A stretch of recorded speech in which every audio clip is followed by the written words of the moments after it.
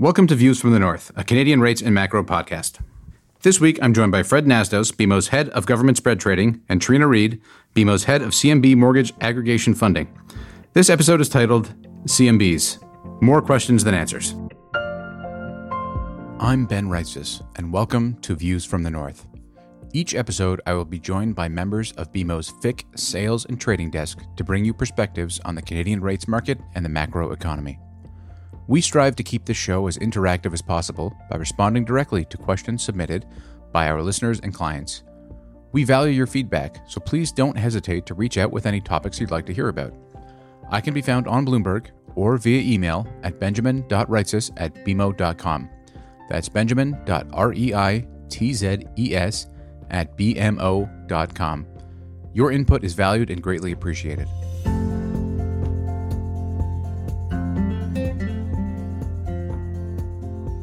Trina and Fred, thank you for coming.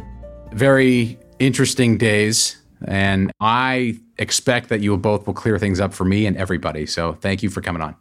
No problem. Great to be here, Ben. So we got the federal budget yesterday. It's currently Wednesday, so we got the federal budget on Tuesday. And outside of the mammoth spending that they always put in there, at least for the past few years, there was a surprise for markets. The federal government told us they intend to undertake market consultations on the proposal to consolidate the Canada mortgage bonds within the government's regular borrowing program. So effectively, they'd roll up the Canada mortgage bond program into the government of Canada's regular borrowing. So for all of the listeners out there that are not deep in markets, and especially not deep in the Canadian market, Fred, can you explain to us what the Canadian mortgage bond program is? So the CMB program, Ben, is one of the funding tools that is available in the mortgage market for Canada. What occurs is a portion of all the mortgages that are issued are collected, pooled together into mortgage-backed securities or MBSs, and then some of those MBSs are purchased by the CMHC through a conduit called the Canada Housing Trust with proceeds from a bond issuance that they do called the CMB program. So CMBs trade in a secondary market, and there's price discovery. They trade with a spread back of Canada bonds. It varies depending on the term of the bonds, but it's around, let's say, 30 basis points. So investors buy the CMBs. The cash from the CMB issuance is then used to buy these mortgage-backed securities, and then that money flows through the system, effectively helping finance a lot of mortgages in the Canadian market. Okay, so let me stop you there for a second. Rewind a little bit. This program started in 2001. Why was it put into place? And I think it's important to start there. Sure. So in 2001, MBSs existed. They traded, but they were very illiquid products. Okay? They traded with a spread back of Canada's. The MBSs themselves were guaranteed by the federal government, by the CMHC, but they were very illiquid, and a lot of investors shunned them. They just weren't that interested in participating in them. When you own an MBS, you have exposure to prepayments from mortgages. There's a lot of administrative work just around managing a position in those securities. So there was a wonderful idea to create the Canada Housing Trust that would basically take care of a lot of that administrative work, and it would issue a bullet bond, a plain old vanilla bond, and use the proceeds of that to buy a collection of all these different MBSs, creating one liquid asset for investors. And then the Canada Housing Trust manages the prepayment risks. So I think the offshoot of that is that Canada Housing Trust takes no risk. Canada Housing Trust then has again, highly rated institutions face them in a total return swap with the MBS flows and the bullet bond flows. So they manage that risk, right? That's sort of the banks manage. So we manage that risk on our side for CHT. So we enter into a swap to guarantee the CMB coupon and the CMB principal, and we receive the MBS principal and the MBS interest from CHT. So CHT is just facilitating the cash flows between the CMB and the MBS mismatch in duration. Okay, that last part, facilitating cash flows between the two sides, is effectively what these bonds are doing. What's the Canada Housing Trust role is in all of this. And so, if they're just a middleman, where is the issue here for the government? I mean, what they've highlighted is that, and this was in the budget, despite carrying the same credit rating, CMBs are a more costly form of borrowing compared to regular Government of Canada bonds. So Fred mentioned earlier, they trade at a 30 basis point spread, or depending on the term, just call it 30 to be nice and round. Should they be flat to Canada's? Why do they trade with a spread in the first place if it has the same guarantee? I think this is one area where there is a fair amount of confusion, I guess, and just lack of knowledge. And I'd be guilty of that too until probably today, as to why CMBs trade back of Canada's. Can you please enlighten our listeners as to why there is a spread there over Canada's? So, that's a very common question, right? And every time we meet new investors to Canada who are interested in Canada mortgage bonds, they ask, where does the spread come from? Why is there a spread if it's government guaranteed? So we have to keep in mind that the CMB program is effectively a clearing rate for all these MBSs. There's a liquidity risk that clients take on when they buy these bonds. They're a different form of collateral for a lot of the participants in the marketplace. They can have different value in repo, for example. And so those different factors come together to sort of add a spread that investors need to be compensated. If there was no spread, investors wouldn't buy them. They would just buy Government of Canada bonds. So that spread is varied. Before the financial crisis, it traded, the CMBs would trade in maybe an average spread of around 15 back of Canada's. Post financial crisis, they've widened out to high 20s or low 30s, that area. And I think there's just housing market attached to that, right? Attached to that spread. There's housing market premium there. That this is perceived exposure to the housing market, which, we know all of these mortgages are all default insured by CMHC, Sagen, or Canada Guarantee. There is no risk to the investors. They have the stamp of CMHC guarantee on the security, both MBS as well as the CMB. But I think that premium, on top of the reasons Fred mentioned, is also just related to the housing market news headlines and stuff. I mean, maybe then the move here by the government is warranted. I mean, the reality is there shouldn't be housing market attached to them. There's no real risk from a housing market perspective. Well, it is mortgage. Sorry, so correct, no default risk. But if you're buying the CMB, you're not really taking exposure to the underlying mortgage because you're not exposed to the prepayment risk and you're not exposed to all of the underlying factors of the mortgage. So if the market could have taken MBS back in the time and was okay with amortizing securities, the market could have evolved very effectively then, but it didn't. And I think the CMB was a good substitution. It provided this ability for a lot of the smaller lenders to access liquidity on a quarterly cadence that, bought all kinds of pools, no matter who issued them and what size they were and what pool type. I mean, there's also various pool types that CHT would buy that the market would never see.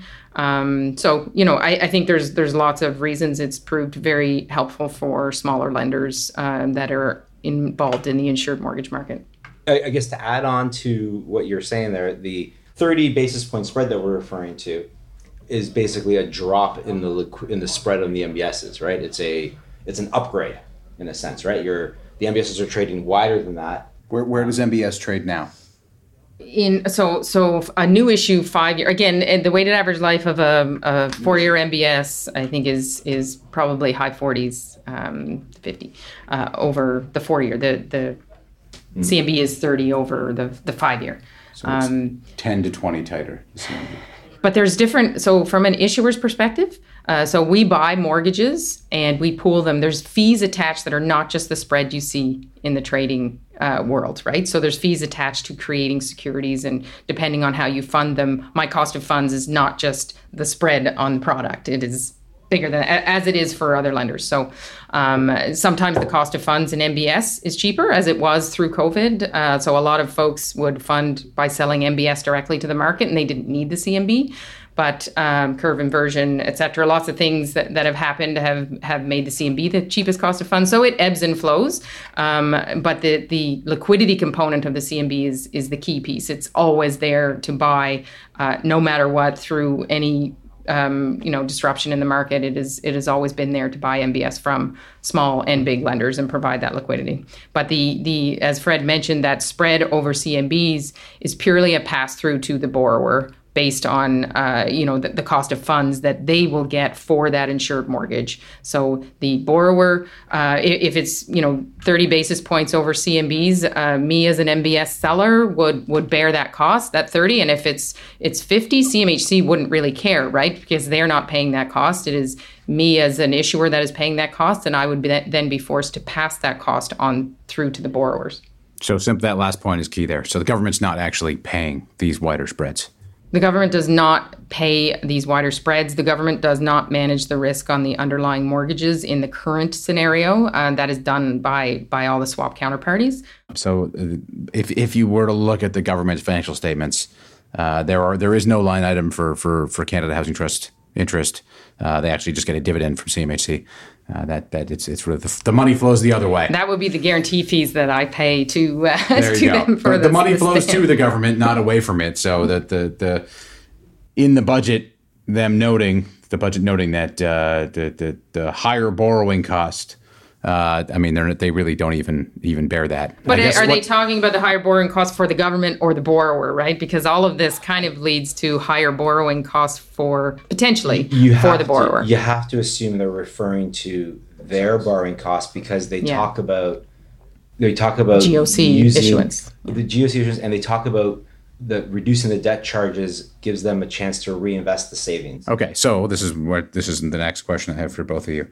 How do they capture that spread? Like, what are they going to do? How will they structure the mortgage market, I guess, the Canadian mortgage market, to ensure what they say is stable access to mortgage financing, and so kind of maintain the status quo to some extent, at least for the end user, but change the CMB program? So I feel this is the first point that needs to be clarified. Exactly how will the program be implemented? I guess there's various different ways you can envision this. One is that the CHT is dissolved, and as the government issues more Government of Canada bonds, they take the proceeds of that issuance and they just purchase MBSs effectively from your desk, right? Yes. And another way that this could come about, that they could implement this, I guess, is they could keep the CHT, still manage it, and as they issue more Government of Canada bonds, use the proceeds of that just to fund the CHT, very much like this, the equivalent to a CMB issuance, right? So they could buy the MBS or they could buy the CMB. They could issue the CMB and be the sole investor in the CMB and get the returns at 30 basis points on that side. That's right. Yeah. Would they actually make money? Like, is there actually a benefit at the end of the day for them? The reason they have a dividend that they pay out is because they get guarantee fees from the folks that pool. So we'll still pay that. So they could take that dividend they use now and use that for affordable housing or whatever initiatives I think that they have on their list of things to do. I think potentially by taking the investors out of the equation, it may give them some more flexibility on achieving the goals that they want in affordability, potentially. Again, speculation around how they plan to roll this out, but that could, through their ESG goals and affordability goals, they could potentially not have to worry about an investor at the end of that whole program, and they could just incent me, the issuer, by saying, if their goal is to generate more affordable product, they're going to incent me in a way to say your guarantee fees are half price if you go out and generate a bunch of affordability product, right? So it allows them to influence the market directly through to the pooler and the lender, whereas now they're a bit focused on the investor base and satisfying the investor base in the CMB market. Okay, so there is a potential benefit for them from this beyond just the money. They can change the. I think the money stays the same. I think the guarantee fees that are paid, assuming they still get us to pay them. I mean, if they're holding the MBS, I'm not sure why they would need a guarantee fee paid by them to pay themselves.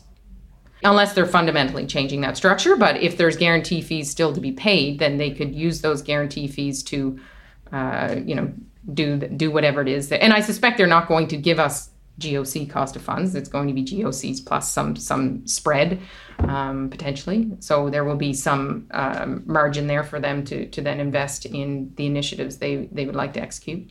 Okay, so where could this go wrong? Why might this be an issue? Why there will be consultations over the next few months? Surely finance will go out and talk to all the banks, talk to all the investors, or many investors at least, and canvass and see what the market's thoughts are and participants' thoughts are. What will be the objections to ending the program? So why don't I give the mortgage originator point of view, and then Fred can jump in and give like the whole trading point of view from investors. So I think mortgage originators, again, like I said, a lot of my clients would be smaller mortgage originators that have depended on the liquidity. So I think there's going to be a huge focus around that liquidity still being there in some way, shape, or form, like the CMB was for them. And if it isn't, and if that cost is going to be more variable and not as consistent as the CMB, I think it will definitely have those folks rethinking how they're going to play in the insured mortgage market. Again, the insured mortgage market is generally just one piece of their funding needs. So if this becomes less stable and more expensive, they may just have to pivot and fund their insured mortgages the same way they fund their uninsured mortgages, which could mean more pressure on the GIC market. It could be, they're going to have to find those funds somewhere else because this won't exist for them.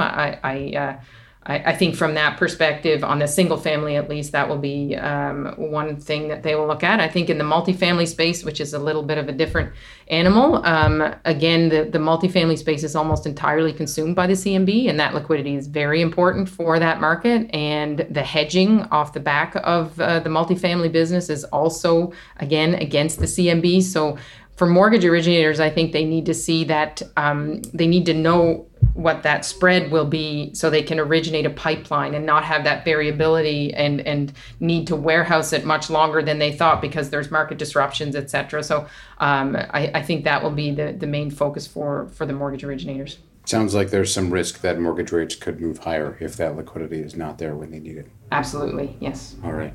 Do you think, Trina, that the federal government would have to sort of guarantee a spread throughout? I think they could do it like a fee-based thing based on the term, again, through the guarantee fees potentially, but a very similar type of scenario where folks can go out and originate mortgages knowing that what the clearing price is, right? That they can get off those mortgages. Should that vary with credit conditions?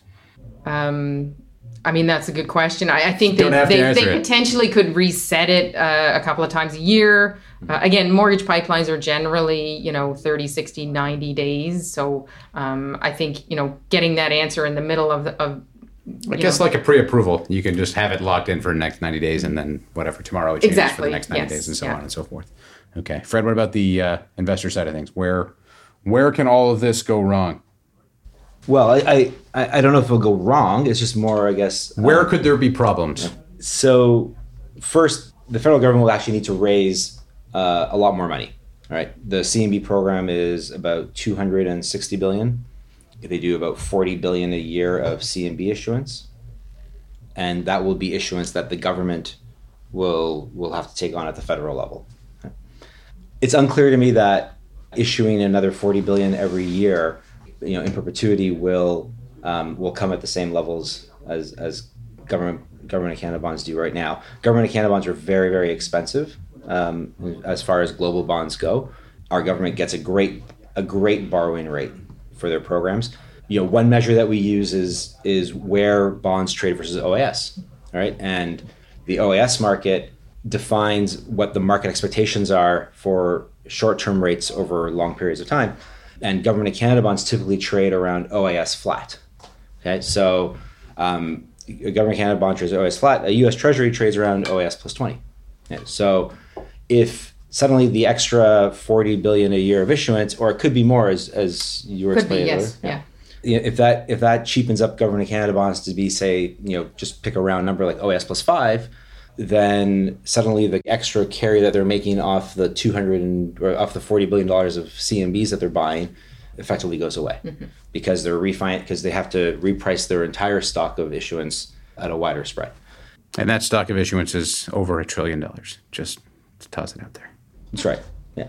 So the CMB market represents about 25% of federal issuance, right? So we would have a significant. I didn't realize it would be. Yeah. So we have a government where 20%. So if you have $250 billion of 1.3 or so, 20% of their debt would be to finance mortgages. And is any other country doing this? I mean, I don't know. I can't answer that, but I more the question is is that what we should be doing is that what the government's job is? I can say, the closest thing to my program from what I've read in the U.S. is Ginnie Mae, and they have the underlying mortgages insured as well as the security pooled, but they certainly don't have the bullet solution for investors. They just sell the pass-through through MBS. So the government isn't funding that. They're guaranteeing it, but they're not funding it. So it does become a different conversation, I think, when you have the government actually buying the mortgages. Definitely. I think that's where my head starts to spin. I was I can't imagine the government owning my mortgage. It doesn't make much sense to me. I don't think I want my government exposed to the housing market. Then the economy's double exposed. One difference, though, is the U.S. The U.S. has 30-year mortgages, and we do not.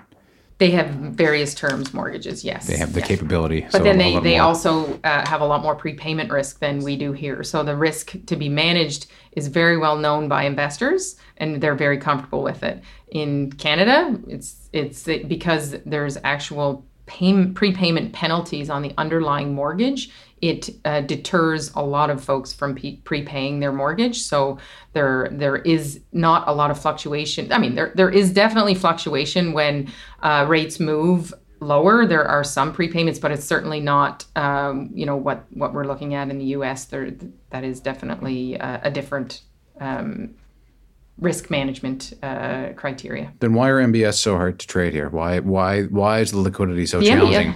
The MBS also pays indemnity fees when rates do go lower, right? So you get made whole. So the reason, it could be said that the reason MBS is so difficult in Canada is because the CMB exists.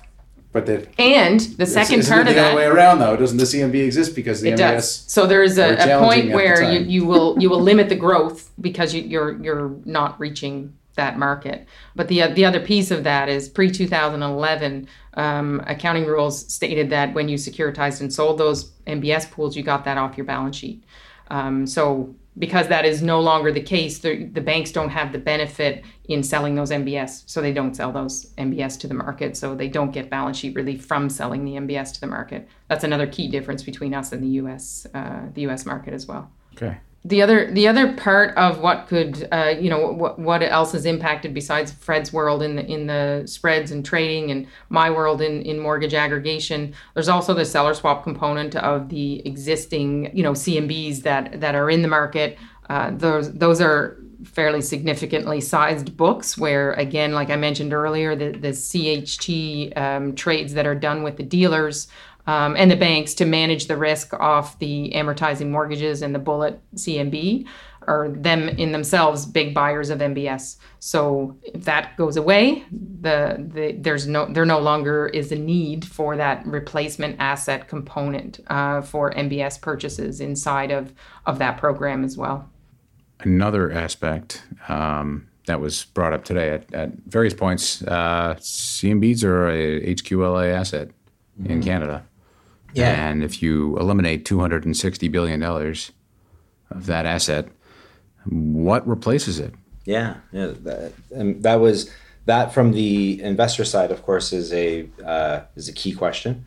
So before we even go there, I think there's another question of what happens to the stock of CMBs that are existing in the marketplace right now, and how will they trade, right? So we've seen spreads on CMBs tighten 7 to 8 basis points since the announcement.